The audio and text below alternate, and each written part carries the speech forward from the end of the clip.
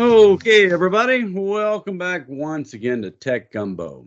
I'm Haggai Davis II, along with Haggai Davis III, and we'd like to welcome you to Tech Gumbo.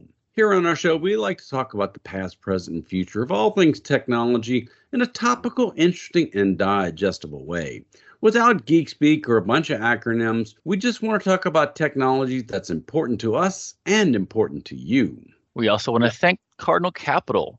To business owners and CEOs, hopefully you have a good relationship with your lender. Even if you do, sometimes you face other challenges, such as a need to consolidate debt, a want to level out your cash flow, or a desire to buy new equipment because you're in growth mode. If this describes you, give Cardinal Capital a call, whatever your need or challenge. They have over 4,000 lenders where they source commercial capital for business clients. Chris, Gary, and Rob at Cardinal Capital have a passion for business, and they want you to succeed. When you meet with Cardinal Capital, they get to know you and your business, so they can present your needs to a lending institution that will best fit your unique situation. In short, they go after money for your business. They translate your business into what's important for lenders, and they are good at it. Depending upon what the deal is, no matter how complicated or straightforward, they will help maximize your profitability while setting your business up for success. They find the best solution for your situation, all while being fun and easy to deal with. For more detailed information, visit their website at cardinalcap.net. You can also call them 225-308-3700 or email them info@cardinalcap.net. So, like we mentioned at the beginning of the last segment, we're not doing the question of the week in this segment. We're doing the big story. And the big story this week is all about social media and the content moderation. Content moderation amongst social media platforms is something that's controversial in a lot of different ways. There's a lot of different complex issues happening here. But the first question is, how should you moderate? And then what should you moderate? We've touched on the what should you moderate in the past, but today we're going to focus a little bit more on how should you moderate as well.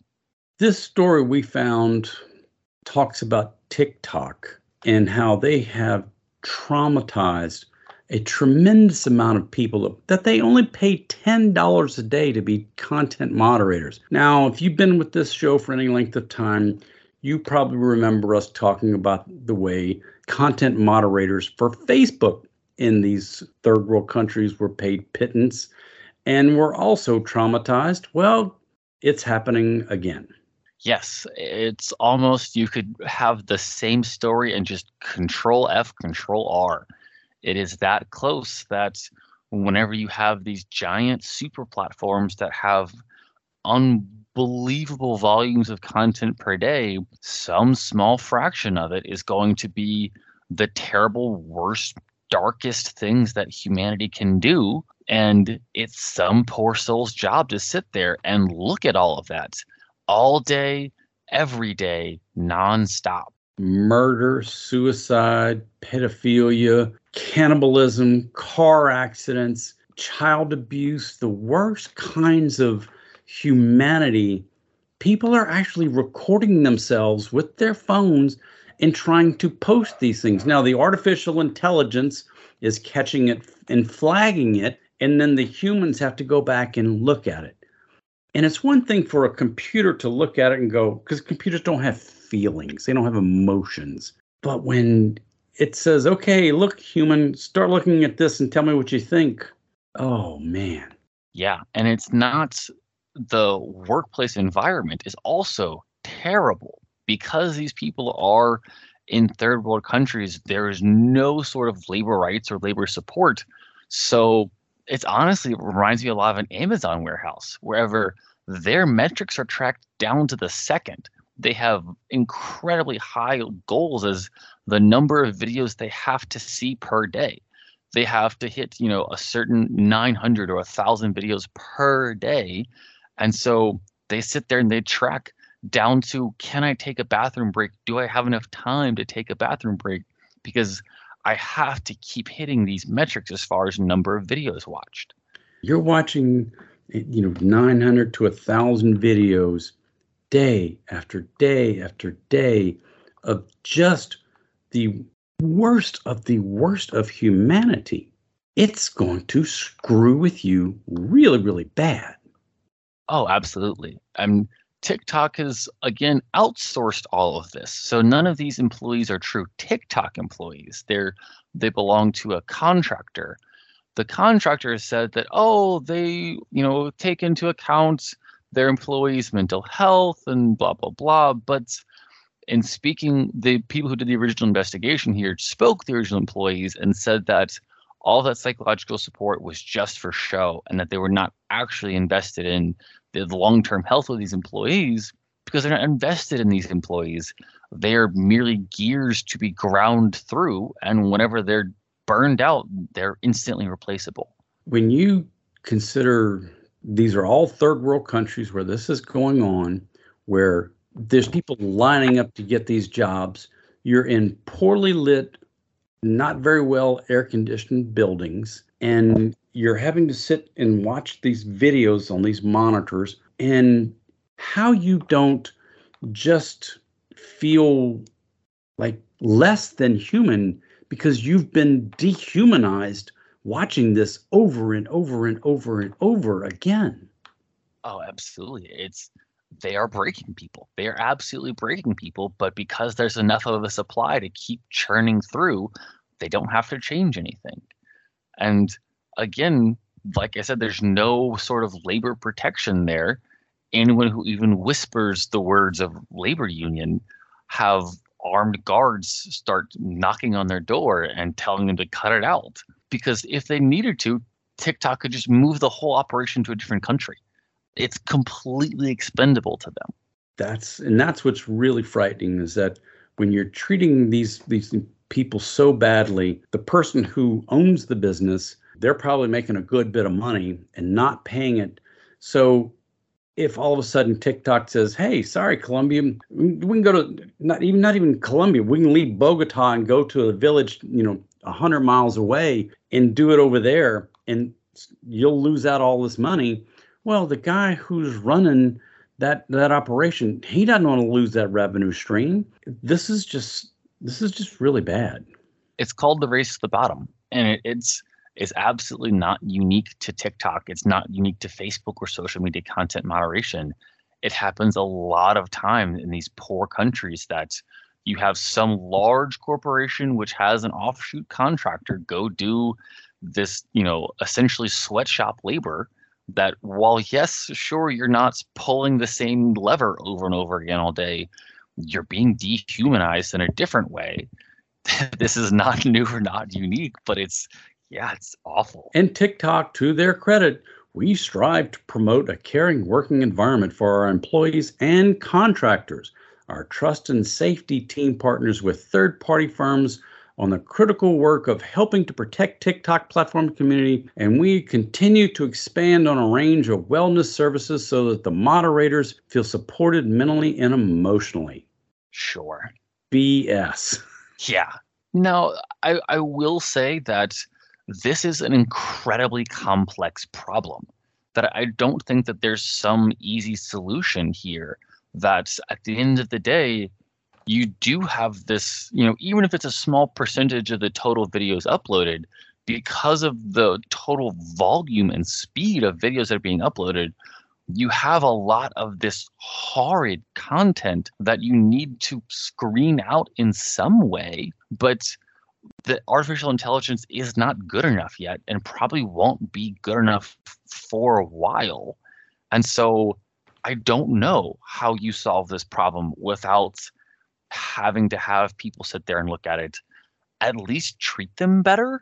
These people, they have cameras watching them. So you've got supervisors watching them so that if they're not watching the screens, they get fired. They get run off. They get beaten up. They get harassed.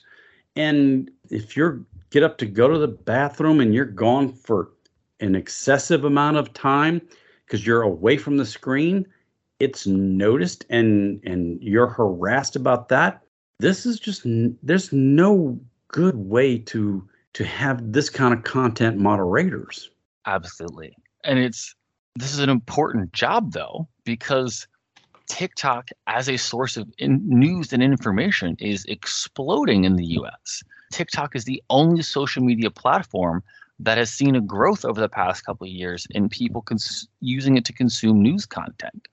And as we come up on an election, the amount of disinformation that is racing its way across TikTok is not unique to the US. I'm sure it's happening in a lot of other places, but we see it here, we can measure it here. And it's something that we need to be doing a lot of thinking about. How do we make sure that what we're looking at is not trash? TikTok has said before, and we've talked about it here on the show, they are trying to stay as apolitical as possible. They don't want paid candidates doing ads on TikTok. They're trying to keep this from becoming the Facebook and Twitters of the world, where there is so much vile political hatred from both political perspectives, and yet they're so big now, it's just impossible to stop.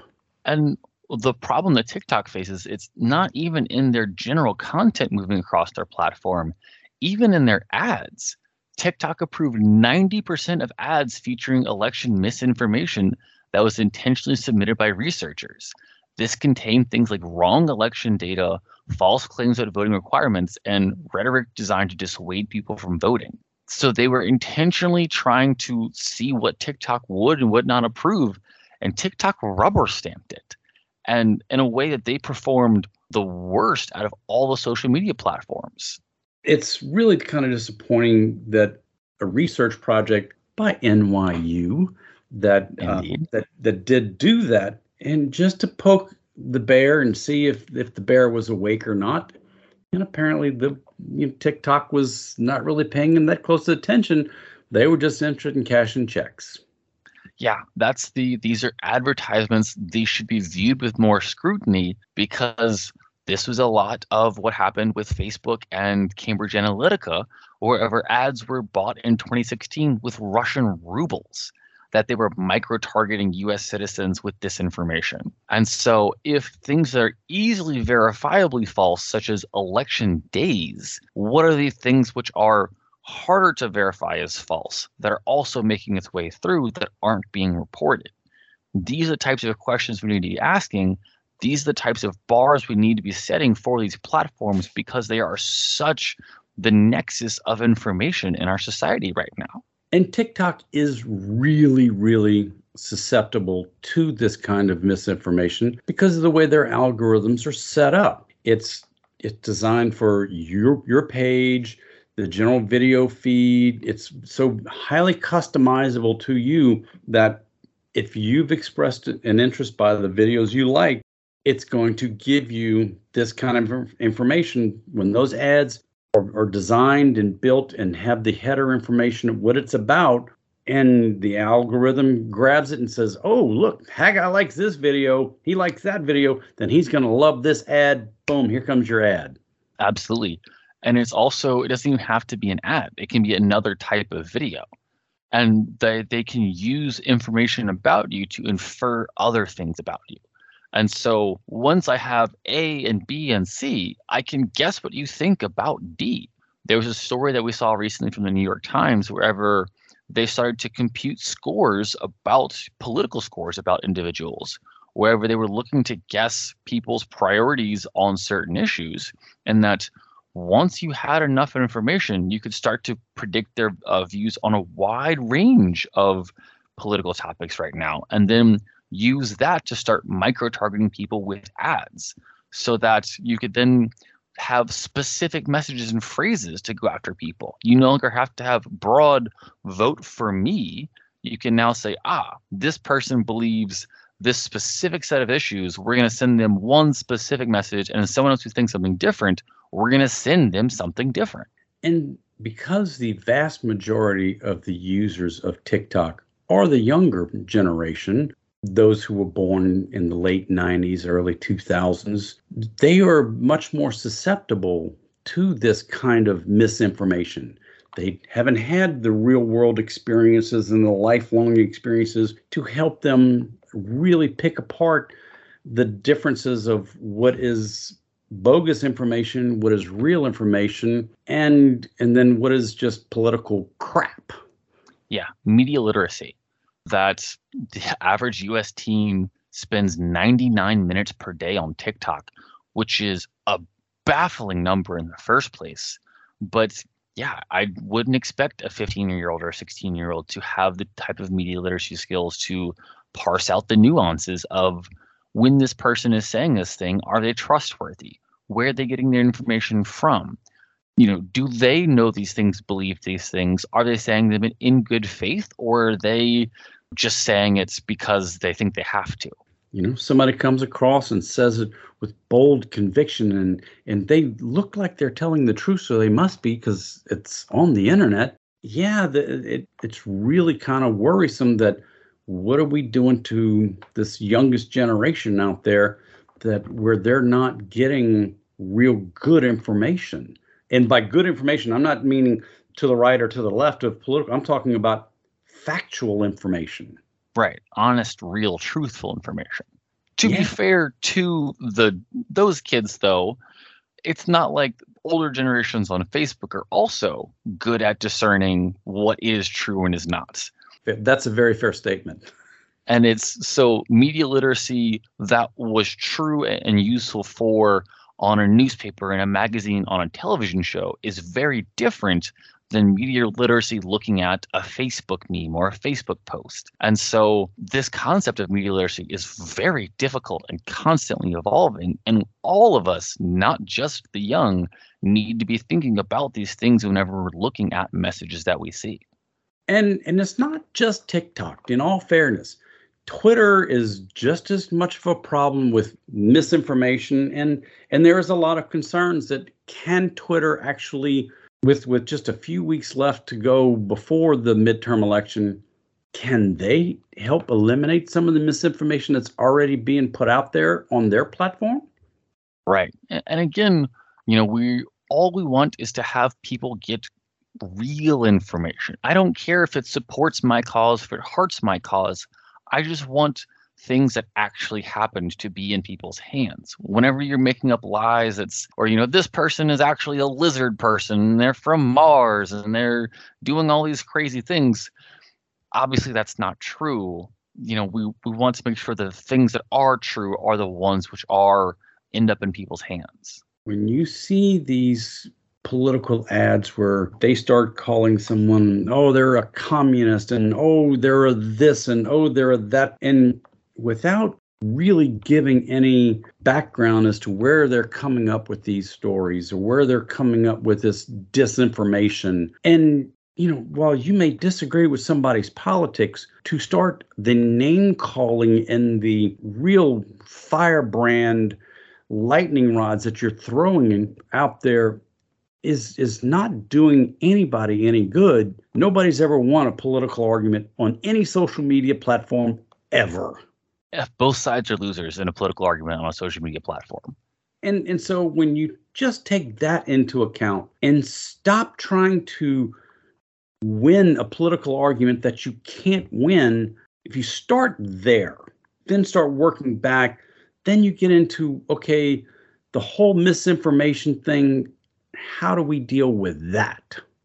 One of the things which Twitter's tried to do, which I like, is that if you provide context or background, a lot of times what happens that something is supercharged, like you're saying, it is a lightning rod. It's just really hot, but it's designed to skew in a certain way. Someone phrased something in a specific way because they knew it was going to go viral because it just sounds right. And maybe it's technically true, but there's an important piece of information that they're leaving out. And so Twitter is testing out a feature wherever users are asked to give longer feedback, a sentence up to a paragraph that provides more information about the whole issue, that maybe this thing that they're referring to happened a long time ago. Maybe that there is just more information that turns down the temperature a little bit on this. And you say, okay, now that I learned a little bit more about it, that is actually a bit more reasonable than I was originally thinking. Twitter's also trying to do their best to eliminate deep-faked videos, recontextualized media that's not branded as satirical. It's the subtle things that subtle misinformation is much harder to get around. And that's why having your content moderation, and maybe not even moderation, but the content contextuality added, having it be open source and having your community review it, that's what they're trying to add. That's that feature wherever you rely on your entire audience, the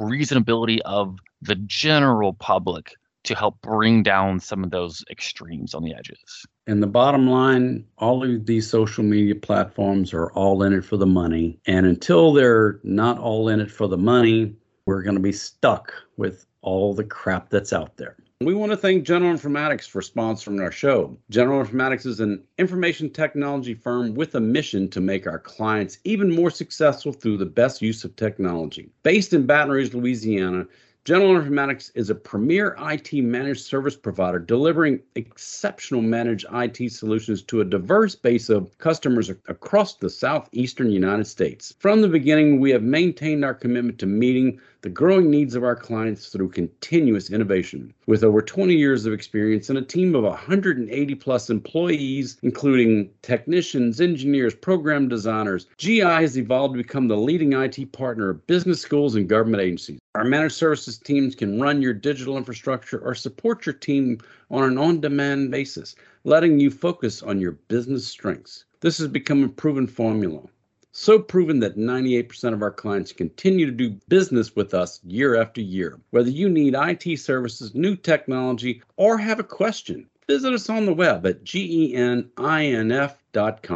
If you enjoyed our show today, we are here on Talk 107.3 FM every Saturday at 4 p.m. and the show reruns Sundays also at 4 p.m. If you missed any part of the show or you'd like to hear this or previous episodes, check out our podcast, available on almost every podcast platform, including iTunes, Spotify, Podbean, Google Podcasts, Amazon Music, Audible, and more. When you're there, be sure to subscribe so you get notified every time we post a new episode. If you like our show or you have any suggestions, let us know on our website at www.techgumbo.net. Thank you for listening to Tech Gumbo.